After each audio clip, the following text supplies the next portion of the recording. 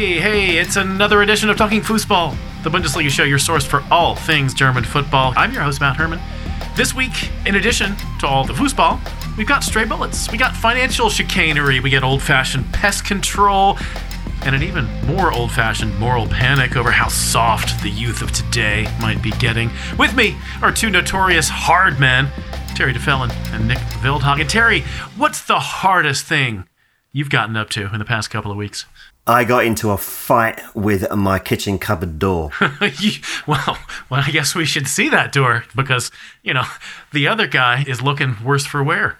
Yeah, you know it. And I've got the big bump and the cut on my head to prove it. And the, I think, probably residue of mild concussion to go into this podcast. So, anything goes. A lot of bleeding heads on Talking Fussball. Yeah, I was just so massively jealous of your head-banging anecdote that I just wanted one of my own. But unfortunately, it's not quite as exciting. I just went down to pick up the cap of my milk and the door, you know how it is. The door was open, crack, much swearing, and yeah, it all went to hell. I had to cancel my trip to the cinema. Damn it to hell. Did you do that in front of your wife? It was my wife who left the door open. Oh. I mean... But it's fine. Some women might have had the tendency to say, "What are you doing?" What are you doing? Yeah, indeed. Yeah, no, she was good enough to not make it my fault. Good on her. What have you endured the past couple of weeks, Nick? Maybe it's probably too late for listeners who haven't heard about your terrible head injury from earlier in the summer, but maybe there's an update from you. Yeah, my head is doing just fine. I mean, it looks good from here. It's as screwed up as it usually is. Well, the hardest thing actually happened today. My two sons actually managed to get to Fireman Sam play things behind the cupboard in my cabin. So I had to reach behind that cupboard and fish them out. And, the gap wasn't big enough for, my hand to reach down. So I actually had to find out how I could move said cupboard, which, was containing a lot of different porcelain and stuff. But, I managed to do it and without crushing anything. And I managed to retrieve both Sam and Elvis. Sam and Elvis. Excellent. Well, that is pleasing. That is a result. A heartwarming and wholesome story. Yes, I'm not known for those, am I? No, you're not, frankly. And just enough mild peril just to keep everyone engaged with the crockery. Just sort of like, I got that image of like, the teetering crockery. Wait, easy. And out it comes. Yeah, my, hard man endurance is a combination of intentional and unintentional and a little Bundesliga thrown in. Did my weightlifting this morning. That was very much on purpose, lots of squats and deadlifts. But I also managed to bang my head, ducking under the bar, trying to rack my bar for some squats because I was trying to pay attention to the Mainz-Frankfurt game on the television and kind of took my eye off the ball, as it were. But, it passed. It doesn't hurt anymore. Lots of Fussball. We should really share notes before we actually record this so that we know, because now I feel quite, as if my headbanging story is a bit underwhelming, really. I should have made something up, like I was chopping wood or something like that. Nice. Well, you can get to my cabin and chop wood for me. I was about to say, Nick's looking for choppers all the time. I'm not for American choppers, but for British choppers. Whatever that might mean. I think we all know perfectly well what that means. Cool. Okay, we got lots of Fussball to talk about. We'll be back in just a moment with that. Please do remember you can get in touch with us anytime via Twitter DM or email, podcast@talkingfussball.com. We also appreciate good reviews on Apple Podcasts. If you really want to, make us feel great and help us keep this podcast going, please support us on Patreon. We get lots of timeless content over there that'll be taking you through all 6 decades of Bundesliga history. The Goalkeeper series is going to be starting very, very soon.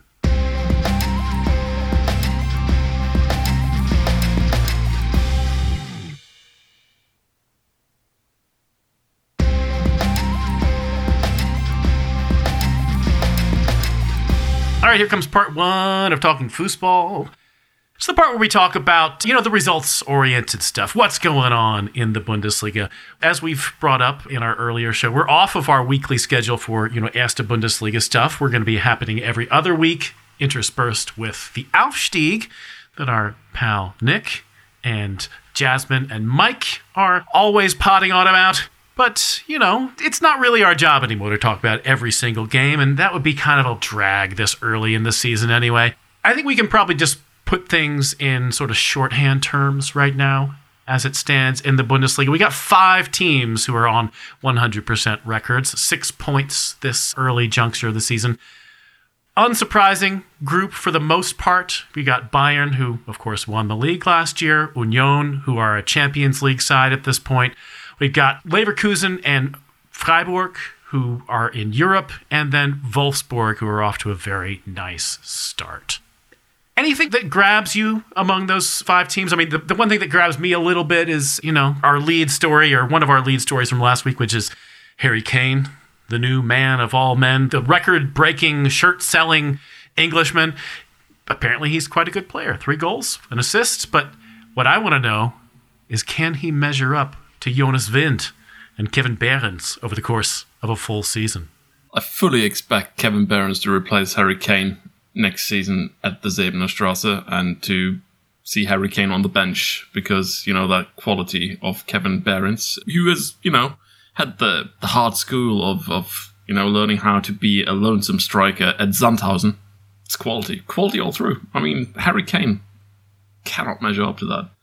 But joking aside, I think Harry Kane scoring 3 goals in his first 2 appearances against rather, well, let's put it in charming terms, as I'd say, rather meager opponents in Werder and Augsburg is not really surprising.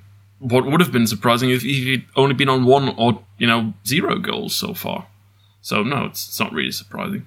In his first goal against Werder was a deflected shot, and then obviously a characteristically taken penalty in his second goal against Augsburg after a VAR handball decision, which no one likes to see. Well, but no one likes to see it, though. Especially if the VAR is, interfering for Bayern. I thought it was justified, though. Well, indeed. But his third goal was more in the kind of goal Harry Kane has been hired to score. And so, yeah, I mean, I agree with Nick. I think that there's something to do with the quality of the opposition that's going on here for Harry Kane. But, as someone who has observed, I don't get any extra insight because I live in England. I mean, lots of people know how good Harry Kane is. I mean, he scored a lot of goals for sometimes what have been a fairly indifferent Tottenham side. He does know where the back of the net is, and he'll know where the back of the net is, whoever he's playing up against. But we will learn, in the coming weeks. I think they've got to play Leipzig, they've got to play Leverkusen as well. So we'll know a little bit more about them. But when he's banging in goals against them, then I think we can then start comparing him favourably to Kevin Behrens. well, what about Jonas Wind then? Well, yeah, I mean, that's an amazing story. Behrens is a fantastic story, of course, because Union is just a fantastic story. But Jonas Wind, yeah, again, I mean, it's a perfect start to the season, and you love to see it, don't you? I mean, and yeah, it's nice to see these kind of early pace setters, in the Bundesliga. They make for nice early doors narratives, but while we're waiting for results to pan out and to see, where the next crisis is coming from in Dortmund. Next crisis is coming from. I mean, Union Berlin have definitely made the best headlines so far this season. I mean, Robin Gosens saying that, he moved to Berlin because of the doner kebabs. I would move back there for the kebabs alone. Totally. There you go. I mean, you and Robin. So, he had his starting lineup debut this weekend and, scored a couple against Darmstadt. It's just all going like everything that club does is just the right decision at the moment. It's really annoying. Kevin Behrens, who, was on the verge of signing for Werder back then, he joined Union Berlin. Yeah, and look at him now. I mean, 4 goals in 2 games and, making positive headlines because he's actually taking the bicycle home from the home matches, which is, refreshing. A striker not driving some Maserati or camouflage painted Lamborghini. Where does he live then? I can't imagine a footballer would want to live in Köpenick. Not to say Köpenick is terrible, but it's just not that swank. Yeah, he played for Sandhausen. That's the definition of anti-swank, isn't it? It's true. I mean, it's going to be a good... When he scores in the Champions League, and he will score in the Champions League, it'll be all the Champions League scorer who takes the bike home from wherever it is he actually lives. It's going to be great. Niklas Fulger surely didn't imagine that his biggest competitor for the Germany spot on the starting lineup for the Euros in 2024 would be Kevin Behrens. Well, we are somewhat through the looking glass when it comes to the German national team in general, aren't we? It's got to be said. Hansi Flick is probably looking at the Bundesliga thinking, oh, who the fuck can I nominate who I haven't gotten on board yet and who has some quality? Because right now everything looks like a pile of shit, really. Pile of shit. Speaking of piles of shit, Brendan Aronson, one of the other new faces in Köpenick, of course had a very nice debut with a sort of a back-heeled hockey assist. He's the one who set up the cross that ended up as a Kevin Behrens headed goal. So kind of impressed on his debut, but did not impress in Game 2 for Union. A very stupid, double yellow sending off. First for time wasting, second for an ill-judged and late challenge.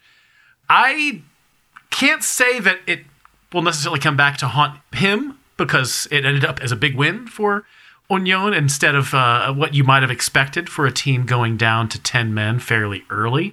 But I can't imagine that that's going to add to his brilliant reputation within that squad or within that fan base. Everyone screws up every now and then. And, screw-ups are more easily forgotten if teams win. His luck, I suppose, is the fact that they faced the Darmstadt side, and this Darmstadt team is just poor.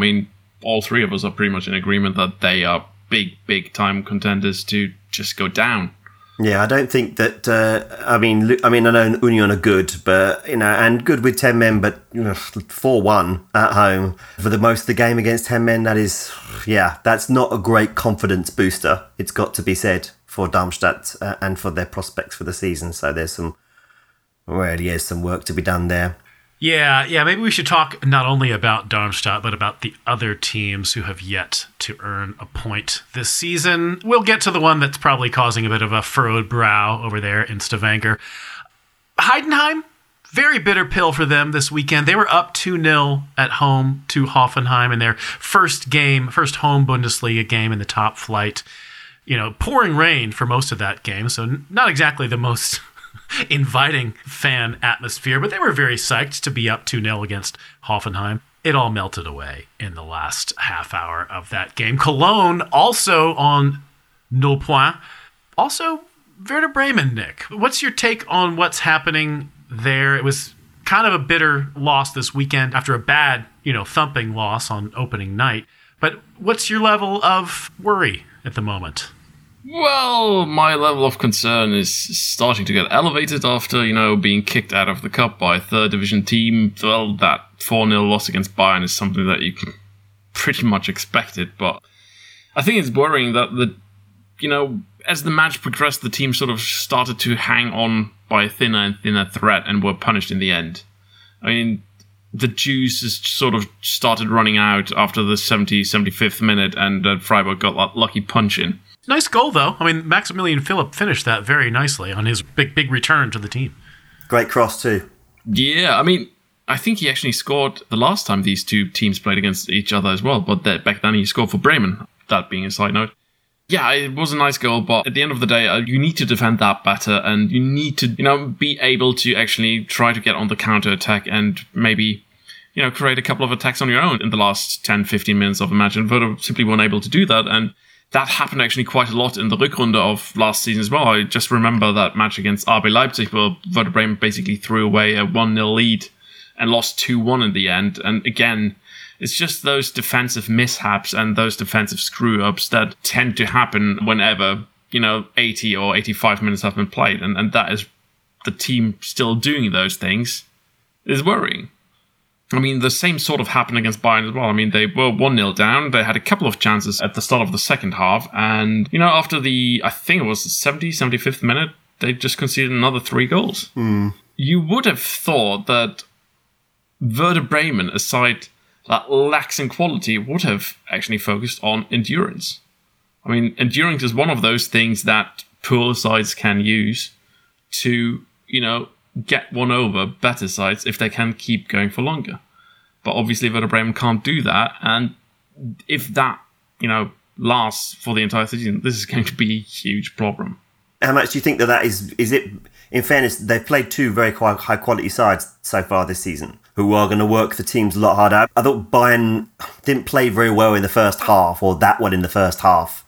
against them. But I think Werder did quite well and made a game of it for the neutral, so to speak, even though I don't think there was any doubt as to what the result would be. But do you think, Nick, that a lot of these, Bayern and Freiburg, 2 top 6 sides, maybe when they're playing teams, around them or wherever that might be, they might be able to endure a little bit longer? Yeah, maybe. I mean, the proof is in the pudding when, Bochum and Köln and Heidenheim and Darmstadt come around, and then you'll see what is what, basically. Because, if the same sort of things happens against Bochum and against Heidenheim and against Darmstadt, against Köln, yeah, then you really should start to worry a lot more. Any quick thoughts? I mean, I think Darmstadt and Heidenheim were among the teams most of us thought were going to be down here at this juncture, and maybe we'll be staying there for the duration. Cologne is another source of worry, perhaps. This is a team that has, exceeded expectations, especially 2 seasons ago, but to a lesser extent last season as well. Is the shine coming off a bit of the Baumgart era Cologne? Well, if you remember when we did our preview show, although we didn't include Cologne in our predictions for relegation, I think we did collectively express concern that had the squad grown sufficiently, Baumgart's done a fantastic job galvanising and energising that team. But they've lost a couple of good players, and you're not quite certain whether or not they've got the cutting edge to score goals and win games. I thought they competed really well against Dortmund. Yeah. Were super unlucky not to get a point out of that, I've got to be honest.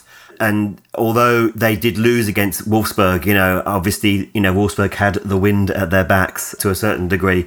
And then maybe on another day that result might have been different. So I would still withhold judgment on Cologne until a few more games into the season, and then we'll see what they're really like. But it goes back to Nick's point about resilience, and that I think is something that Cologne definitely have, is that they don't give up. And I think you've got to look, even at this early stage, at Darmstadt and Heidenheim and think these are probably the 2 of the worst teams in the Bundesliga. And so you've got to be worse than one of those 2, really, if you think you're going to get relegated. And I don't know whether or not Cologne come into that category. But they could be in for a difficult and unpleasant season. I think they're most definitely going to be in the bottom half. And, we expressed concern about the 2 Rhine sides, Gladbach and Cologne. I think Gladbach were pretty topsy-turvy in that match against Augsburg.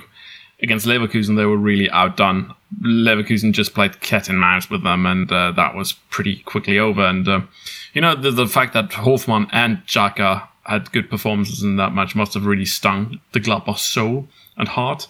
At this stage, I'd actually be still more worried about Gladbach than about Cologne, given that they actually had 2 decent performances against 2 of the better teams in the league. All right, let's sort of leave some of this result mulling and prognostication aside and talk about some of the fun stuff and worrying stuff and, thought-provoking stuff that's been happening in the Bundesliga over the past couple of weeks. One that probably goes into the worrying category more than anything is one that's absolutely no joke. It is a story that came out of Gladbach's visit. We got to worry about them on the field and apparently maybe off as well. A fan bus parked outside the stadium at Augsburg. The first match day of the season, that's where they were. During the game, but before anybody got back on the bus, a police officer, a Bavarian state police officer, and I'll spare you a lengthy explanations about how police work in Germany, but generally it's a state matter, discharged his service weapon and shot through the bus or into the bus. I mean, the bus was empty, so no one was hurt there, but there, at least a couple of the police officer's colleagues had some minor hearing problems, having a shot go off next to them. What in the world could this person have been thinking? There was very little in the way of details about how this happened, but I can only imagine that this is something that will require a lot of disciplining and perhaps a little bit of soul searching about why police officers need to be armed at Bundesliga matches. Yeah, why do you bring loaded weapons? What's the point of using loaded guns? You're not chasing murderers like in any of those things we like to watch on television. You're just handling a bunch of football fans, and football fans tend to be, even if they are a wee bit drunk and they're singing unpleasant songs, they tend to be docile creatures. So I don't think you need to be armed. And what also struck me, it must have been really unpleasant to get back to the bus for those Gladbach fans to just see, oh shit, somebody shot our window, and it must have been the Bavarian State Police. Yeah, it's really odd how, football is a entertainment. It's a leisure activity fundamentally, isn't it? I mean, you would organise an outdoor concert, on a lovely summer's day where, you'll have, revelers and families and people coming to enjoy themselves. You might be surprised to see, any kind of significant security turning up, but certainly armed police, and wonder what that's all about. But because football there's an attitude towards football fans from authority in general that they are dangerous. And this is an attitude, I think, that's born from a certain degree of sort of like historic experiences of potential and past violence and hooliganism. But in reality, I think is really born from the fact that, as Nick says, football fans can be leery and they can be, and can at times behave antisocially. They can be rude and overbearing. But that's not an excuse to turn up at a football match carrying a gun, even if you are a policeman. There's no justification for it. You're not going to just take your gun out and start shooting football fans because they're drinking too much and they're singing, it's sort of like, uncouth songs. It's just really, it's just extraordinary. And I mean, it should be illegal. It should not be allowed to happen. I mean, as you say, those fans turning up there, and I have no idea. I'd have been mortified if I turned up there and found that there was a bullet hole in I'd have wondered what has happened in the meantime. Yes, to add to Terry's point, yes, there's a bit of antisocial behaviour, there's a bit of uncouth songs in that, but to put it into another context, would you turn up at one of Boris Johnson's parties with a gun? Because you will find the same sort of behaviour there. I guarantee you that. Are you besmirching the honour of the Bullingdon Club? Yeah, it's a class issue too. I would suggest to you, I can't speak to the German experience, but I would suggest to you, obviously, there aren't that many guns, police in the UK, so it's a slightly different. But, you wouldn't get that kind of heavy-handed policing at the Cheltenham Festival or an England rugby union match. No. You don't get that level of security and policing because even though the people who attend those events are quite capable of being just as drunk, just as leery, and just as antisocial, it's just that the class of those people tends to be such that they engender more respect from the authorities than, frankly, working class people and the largely working class audiences that attend football matches. And for me, that's really where it stems from and why it shouldn't be allowed. It just simply shouldn't be allowed. It's just class snobbery, and it's not nice. Justicia is not as blind as she appears to be on the cover of Metallica's And Justice for All album. That might suggest. But, the main problem here is that football fans, they do like to provoke. They do like to, stick it to the authorities. And some police forces in Germany, they act like they're in competition with those football fans. Hooligans have taken their sort of behavior to the fields outside of, mostly outside of the public's view. But police officers or policing units, some of them actually are sort of in like a competition with away fans. Oh, yeah. And there just seems to be a philosophy among some people who work in that sort of crowd control subset of policing who think that a show of force, whether it's numbers of police officers, whether it's riot gear being deployed, whether it's, making sure people have service weapons which are visible to people, they just think that that's the way to keep people in line. And I think they're mostly wrong about that. I think there are very few problems that football fans could cause that guns would solve. Guns have one purpose only. You've never heard anybody say, yes, darling, hand me my gun. I need to do some gardening. Not in this country. Maybe in Matt's country. I don't know. But Oh, come on. I'm sure it's been done. I think in the depths of YouTube, there's probably someone who's showing you how you can use your AR as a means of planting seeds very deep in the earth. Let's move things along. Let's talk about sort of a more financially highbrow boardroom whatever issue. This is about VfL Wolfsburg. They surprised a few people recently by showing up on the top of the kit sponsorship money league, shall we say. I think it's probably sensible to assume that the team that brings in the most money in terms of commercial revenue, that wins the most things, that, you know, has the highest international profile, FC Bayern München, you would think that they would be the team that is getting paid the most to have a sponsor logo on their chest, Telecom in their case. But it's not true. VfL Wolfsburg, a rather less popular club, actually get paid, 20% more? Bayern are only making $50 million a year to have Telecom on their chest. VfL Wolfsburg, who are, of course, owned in part by Volkswagen, are getting paid $60 a year to advertise that particular brand of cars.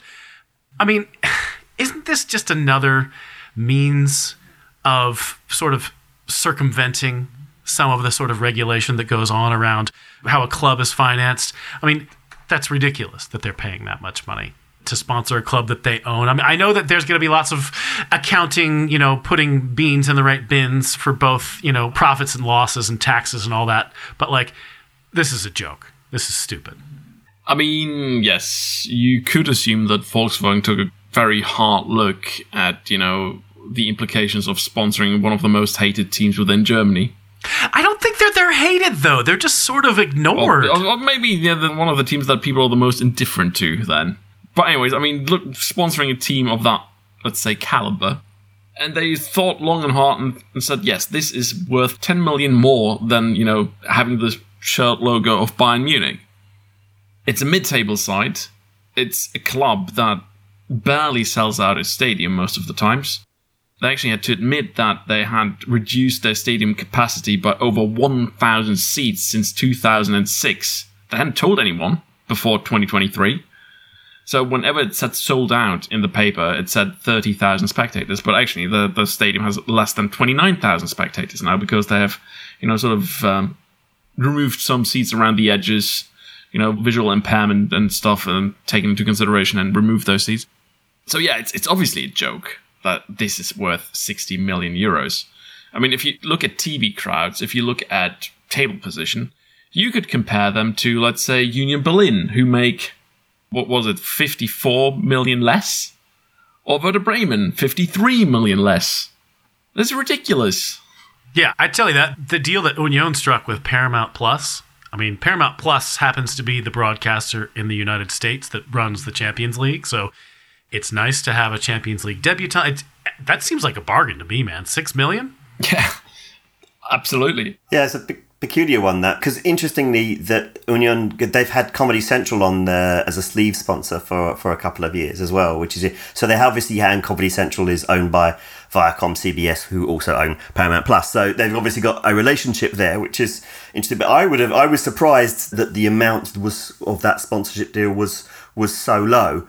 Although it does fit quite nicely on the shirt, it should be said. If I can address the whole Wolfsburg thing, I think there's a method of getting money through to the club that perhaps circumvents whatever financial fair play rules there are in Germany / UEFA. So that I wouldn't be at all surprised if there was some creative accounting involved as well in terms of maybe Volkswagen's financial liabilities. You know, I'm not certainly all perfectly legal. We've seen the same sort of thing with RB Leipzig, where, you know, the club was suddenly, you know, relieved of like millions and millions and millions of its debt for services provided to a certain soda producer, which, you know, I mean, it's basically getting money for nothing for RB Leipzig, and that club is officially not owned by said Austrian soda producer. It's owned by the fans and the club members, who all tend to work for a certain Austrian soda producer.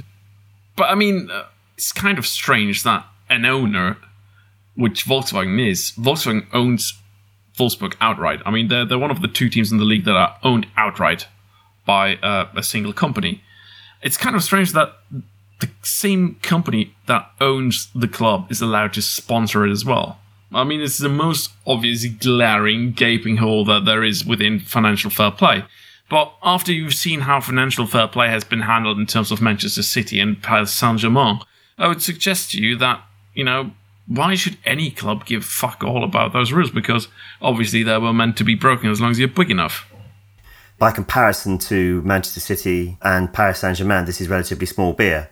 Wolfsburg and Bayer Leverkusen are kind of strange clubs because, I mean, they were initially, I think they were created as works clubs, as really a civic amenity for the factories that they served and for the workers of the factories to enjoy in their spare time. This is not an unwholesome pursuit, in my opinion. But it's when they then become used to either, to sort of like launder their reputation or to launder other things as well, or to be used as part of a broader play and as part of your corporate strategy. And that's when you look at it and think, well, I mean, is this entirely fair and is this the right way and appropriate way to run a football club? And I think that both Leverkusen and Wolfsburg fall in that category. And what Wolfsburg are doing is particularly sort of like naked, sort of like an obvious attempt to enrich and inflate a club that's just not sustainable at the level that it's at. I mean, Nick says it's a mid-table club. I think there's possibly an argument to say that actually Wolfsburg, if left to its own devices, is a Bundesliga 2 club. Maybe even a Dritte Liga club, yeah. Yeah, I mean, it's just got no support base. I mean, without that money, it could sink. Leverkusen's a somewhat different story because they've spent a lot of buyer money building out an extremely effective football club with good scouting, good recruitment, hiring good coaches, good players. Nevertheless, both clubs exist and I would suggest are elevated by their patronage. And so they've gone beyond that kind of idea of being a civic amenity to being an instrument of corporate influence. And, that's just not, I'm just not into that sort of stuff. You don't enjoy seeing like those ads on the side of the Bayer Arena saying Monsanto asks farmers from the third world what they think about our products, or the shirts of Wolfsburg saying the new Volkswagen diesel, it's emission free. It's not like the other diesel. Yeah, I'm interested to see where this goes because it seemed to me that over the summer when the Bundeskartellamt, which is an actual governmental body in Germany, ruled that the 50+1 rule was, commensurate with, in their interpretation, German and European law. But they wanted to get rid of the loophole that, Bayer Leverkusen and VfL Wolfsburg and to a lesser extent other clubs have enjoyed over the life of that rules, being around. I'll be interested to see what steps are actually taken concretely to sort of phase that out over the next several years. And whether this sort of thing, like wildly overspending on a kit sponsorship, is one of those things that they're going to have to be like, you know what? Please don't do that anymore. It would be an obvious step to take to say that if you own a club outright, you shouldn't be allowed to sponsor it through kit sponsorship or in any other sort of fashion. I might disagree with that slightly, but again, I think it's all got to be proportionate. I think that, like, if it's a non-league club, then, for example, a regional club or a local club, and it's a local organisation that sets it up, then I don't actually think there's anything wrong with that. I don't think there's anything wrong with a business sort of saying, I own this club and I'm going to put my logo on there, and that's that.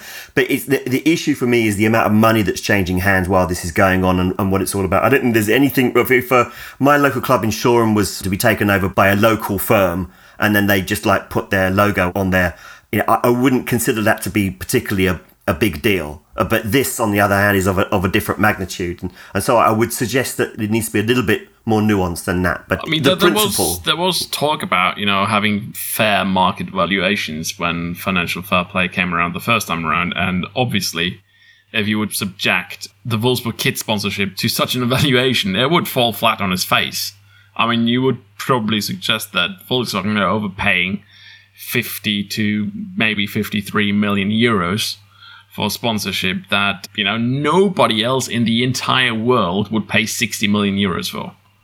Not happening. All right, we got a couple more tidbits before we can take a little break. First, I want to just bring in one that I think is a little on the more serious side, which I think we talked about for a while, but I don't think we probably should because we've been talking a while already.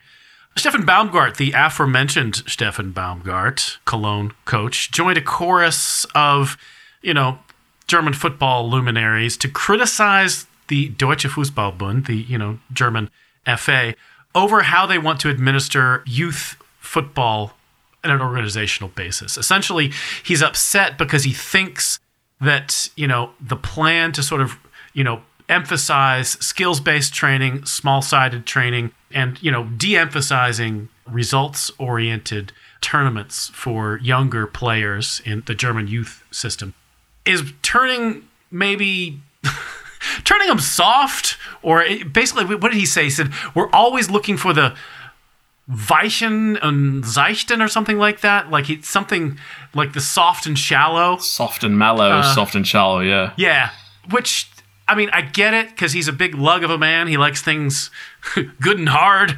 But, like, I think this is a complete nothing burger. Like, I think, why wouldn't we want to let, like, 9-year-olds have fun instead of, like, fighting tooth and nail for a meaningless win? What's wrong with that? I mean, the thing is, they've researched this, Stefan, and what researchers have found is that skill training is the most useful kind of training in young players. Yeah. So, at that age, you want to further their skills. You don't want to talk about tactics. You don't want to teach them like this is a back four. Well, we can sort of go into a 3-5-2 formation with, inverted fingers and stuff, and, there's a tilted midfielder here, and yes, you're only 8 years old, but Stefan, you've got to move back if you're the tilting midfielder. No, you want kids with skills. You want them to know how to handle a ball, which is a big part of being able to, not only know the tactical side of football, but actually execute it well when you're at an older age. So I think it makes sense because this has been researched. It has been described as useful. And what's so wrong about emphasizing fun for kids under the age of, 13? Don't we want our kids to have fun? I mean, I'm a parent myself, and I think I want my sons to have fun if they should choose to play football. I don't want them coming home crying at the age of 6, because what Stefan Baumgart says goes, and, you have to teach them how to lose. I mean, they will understand that even if they start losing and keep score when they're 12 or 13. I don't think it means an awful lot. Yeah, there's a broader play here because this is not just about producing professional footballers. It's producing, activity and athleticism for and allowing kids and children to play and have fun and enjoy themselves and maybe become good at something and then maybe even become so good that they become professional. And, the truly ambitious ones, the really, really good ones, the ones with that competitive spirit and the will to win, they'll surface through and it doesn't really matter whether or not what kind of training that they get. But what you want to avoid is the more callow kids, the shyer kids, the kids who love the game, want to play, but maybe get, frankly, for want of a better word, bullied out of the way by more competitive kids or by coaches or by parents who want them to win and just say, look, you can just enjoy playing football and have fun, and that's all good. I mean, my goodness me, in life, how many of us, we get the opportunity to find out what it feels like to lose, right, in life. That's not an issue. That's not a problem. And as Nick points out, I mean, this is stuff that's been researched. I mean, they knew it back, the Dutch knew it with Ajax back in the 70s, right, and 80s and 90s. I mean, they trained their kids to make certain on small pitches and they emphasise skill. And our renaissance in England is partly down to the cages in our inner cities, where the kids are encouraged to play. Yep. And just to sort of put a lid on this topic, when I saw the article that was sort of pinned to this and saw all the people who were, arguing against this new form of youth training, as soon as I saw that Didi Hamann was against it, I was like, it must be good, because that guy is a fucking idiot. Anyway, we'll move on to the most fun story of the week, one that I hope gives us joy down the road, and I hope that the, Borussia Dortmund social media team keeps an eye on this. They've been having a problem with bunny rabbits getting into their training pitches and, causing some turf issues. Nick, what have they done to sort of solve this problem? Well, I mean, you would think they might have gone the conventional route of, enlisting the local hunting association asking to keep an eye out. But they haven't. They've actually thought that fear is the best, treatment to get bunnies away. And what do bunnies fear? Well, cobras, if they knew what they are like, but they're not native to Germany. So bunnies fear cats. So Borussia Dortmund have gotten 6 cats to, watch over those training facilities, keeping the bunny rabbits away, so that Emre Can and all the other guys will be purring in pure pleasure because the pitch quality is just pitch perfect. Nice. Who would be your preferred player, Terry? Noted Dortmund fan, to appear in like either a single social post or have a season-long series of posts of sort of interacting, perhaps even going on the hunt with these cats? I would either go for Emre Cat or Emre Jot, it's pronounced actually. Emre Jot. Or Jamie Bino Kittens.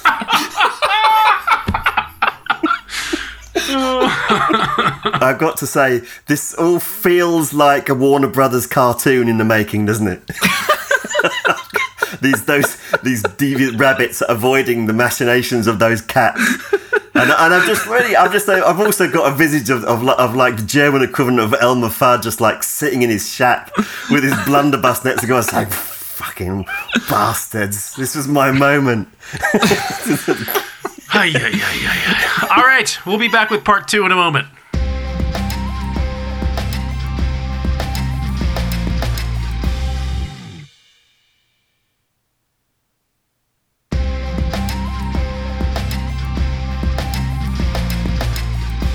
This is part 2 of Talking Fussball. This is the part where we sort of mop things up. We're going to head back to the more substantive, on-pitch related stuff from here on out. There's been a few transfer updates since we last appeared together. Some of those deals just went through right before the last recording, things like Robin Gosens or Kevin Volland at Union. But we've had an update from Bayern München, which is to say Daniel Peretz has signed. This is... you wouldn't think that somebody who amounts to a third-string goalkeeper, for all intents and purposes, would cause a lot of waves.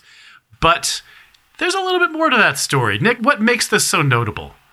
I mean, there has been a lot of talk about Sven Ulreich not being good enough, or, Sven Ulreich being, the steady, safe hands, according to Sepp Maier, who's got a great standing within the club and who used to be the goalkeeper there in the 70s. And for all intents and purposes, Bayern actually have not trusted Sven Ulreich to be that pair of safe hands for as long as Manuel Neuer is out. So they decided to go on the hunt, and they were close to signing Kepa, who in the end joined Real Madrid when Thibaut Courtois got, I think it was an ACL tear. So yeah, Bayern have really been sort of searching high and low. Unfortunately, since they were searching high and low, you would have imagined that they would end up in Norway, but no, they did up in Israel. Catch the aha reference later, Matt. They really didn't have that many hits in the United States. I appreciate them, but, if it's not The Sun Always Shines on TV or, Take On Me, just my catalog knowledge doesn't go that deep. They didn't have many lifelines in the US, did they? Okay, I got that. But anyways, I mean, Daniel Peretz is by all intents and purposes, he's a talented goalkeeper. He's in these early 20s.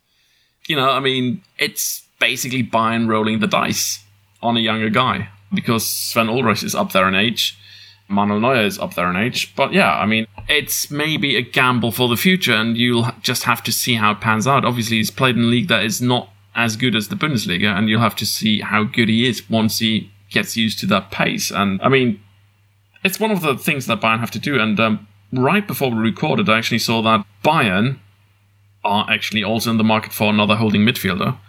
And the hottest name right now is Wilfred Ndidi from Leicester City. And there's talk of a 1-year loan there. So that's an interesting one as well.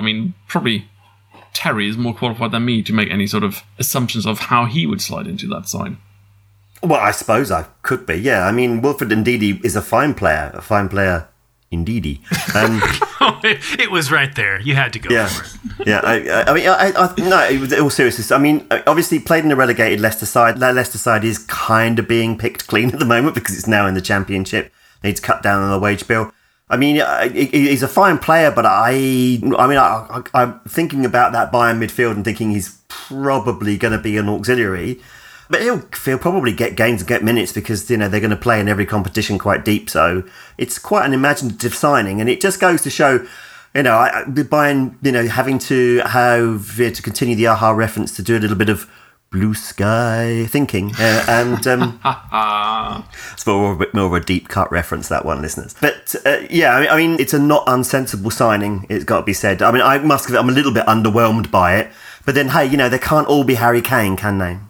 I'm told there's only one Harry Kane. Okay, there's another move that might be in the offing, which, is also not Harry Kane, but isn't anything to sneeze at. That is Leonardo Bonucci. Union had their brush with big name signing kind of go pear-shaped last winter break when it looked like they were going to sign Isco from Real Madrid, or I guess, he's sort of on the outs there. Maybe he was under contract somewhere else. Didn't come in the end. A lot of dispute over who was at fault there in the terms of the contract that ended up happening with. But, Oliver Runert was on the Actuelle Sport studio, big sports talk show on Saturday night, did not dispel the notion that Union were interested in bringing Bonucci in. 36-year-old central defender, so this is maybe not going to be your week in, week out guy, but clearly huge pedigree. Would that be of interest, you think? Yeah. I mean, he's been crying in the rain over there at Juventus.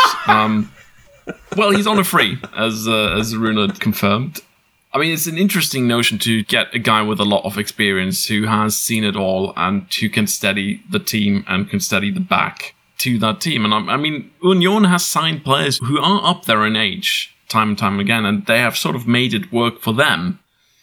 Bonucci is he is in talks with Union, as much has been confirmed in Italian media articles as well, but some outlets say that Bonucci is sort of mulling over his options because he is a man of a certain age. I mean, he's only 1 year younger than me.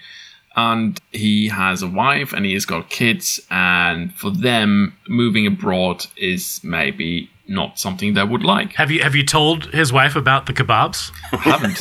I don't have a direct line to Mrs. Bonucci, I'm afraid. She's one of the few Italian player wags I don't communicate with.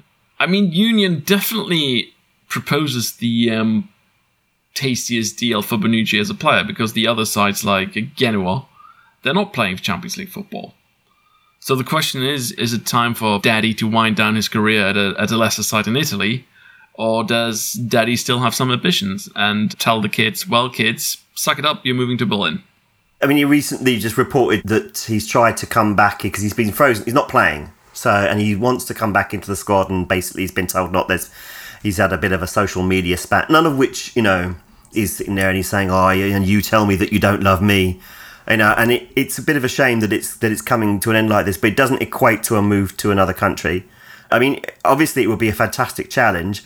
It's an eminently sensible signing, I think. Or that is to say, Union have made so many good choices in terms of the transfers that you wouldn't want to disagree with it. I mean, the Isco thing, for example, that was like, wow, that's amazing. How's that going to work?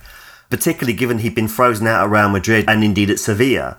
Even in the end, he went to Sevilla's bitter rivals. He went to Betis, and he's playing brilliantly there. So there's no reason why it wouldn't actually have worked out at Union if that had happened. So I think that they do make good choices. I kind of hope that it's happened, assuming that is what, the family want at this point. But he's only 36. I know it's old in terms of a playing career, but I mean, like, in terms of life, an opportunity to move to another capital and experience a different culture and then move back to Italy. I mean, come on. Is he still living a boy's adventurous tale? Oh, I was holding that one back for part 2, you bastard. See, I even have brought up Aha's greatest hits onto my separate tab so I can make sure to either get your jokes or maybe get one in myself. But I'm not that advanced in terms of Aha. Let's round things out by looking ahead. We got a Champions League draw coming up on Thursday. There is, of course, one little slate of playoff rounds, second legs to come this week, but that doesn't involve any of the German sides. Yeah, Union making all those good decisions, maybe buying Bonucci or paying him some money.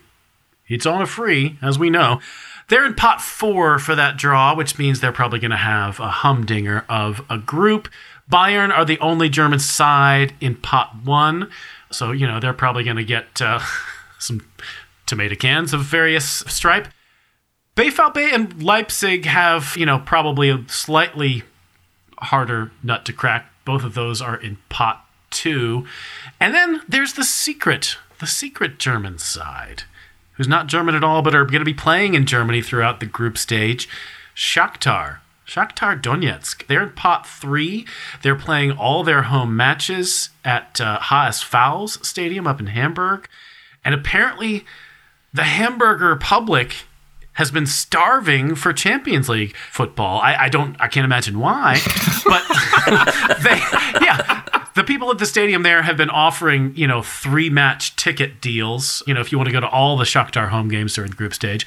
And they've sold 30,000 of those tickets. So people, they can't wait to go watch Shakhtar play whoever they're going to play. I'm kind of impressed by that, actually. Yeah, it's a tremendous appetite for Champions League football in Hamburg, as we know, and laying down a magnificent challenge for the two clubs there to respond to, you'd have to say.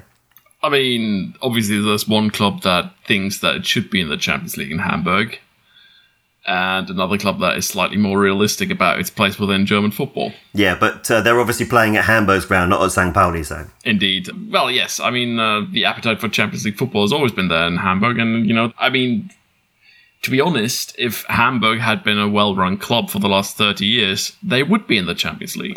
Is there a Ukrainian diaspora perhaps in Hamburg to account for that decision to play in so far north? I would have thought that they might have tried somewhere a little bit closer. Not that anyone from Ukraine is going to be able to travel, but, it just seems like an interesting choice. I'm just wondering if there's any thinking behind why Hamburg.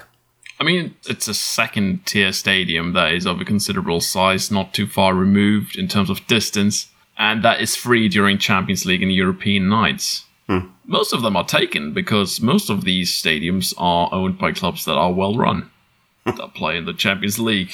Yeah, I would imagine it probably is one of the best stadiums you could get hold of that isn't being played in. I mean, yes, it's tragic for HSV and their fans that they are having that they can share their stadium. But just to give you an idea of how well-run Hamburg is, they actually booked a Metallica concert on the day they could have celebrated promotion, potentially. So if Hamburg had gotten promoted last season, the fans couldn't have gone to the Volkspark, their stadium, to celebrate. They would have had to find someplace else in Hamburg because Metallica got their stadium, baby. Can't you celebrate while banging your head to Trapped Under Ice? That's not bad planning at all. That's expert planning, in my opinion. Because like Hamburg, of course. Hang on a second now. I mean, look, right, okay. So Metallica or promotion party? Metallica. Yeah, let's go with Metallica, guys, shall we? Yeah, they're the most likely to turn up after all. Ooh, well, nothing else matters. All right, that's all for this edition of Talking Fussball. Really nice to spend time with you two boys again. Yeah, really looking forward to, share some updates about, the hardships of our lives 2 weeks from now. I'll be in Malta, so I won't be having any hardships. So I hope I'm not having any hardships anyway, so I can share some. Are you going to drink any Cisc? Cisc, baby, it's Cisc. The plan is to drink Cisc, yeah. I'm drinking a beer from Eritrea tonight, so I've reached country 90 on my Untapped, so Malta is actually one of the countries I'm missing. Well, if you're a good boy, I'll bring you back some Cisc. Ooh, love it. Yeah, and don't miss the pasties, these savory pastries. You can get them with, like, lentils or cheese or some kind of meat inside. They're the bomb. The bomb. Did you say pasties? Or did you just pronounce it to make it sound exotic? They're actually pasties. They do pronounce it Pasties. Differently. Yeah. Yeah, exactly. And they're smaller than a pasty like you would get at the pasty shop. Yeah, you'll encounter them. You'll try one, and you'll then have probably about 6 more. I'll just go in there and say, "Excuse me, mate, can I have some pasties, please?" It won't be the first time they've encountered that. I don't doubt it. All right, that's all we got. Thanks to our all-star producer, Aiden Rantoul. Bis zum nächsten Mal, y'all.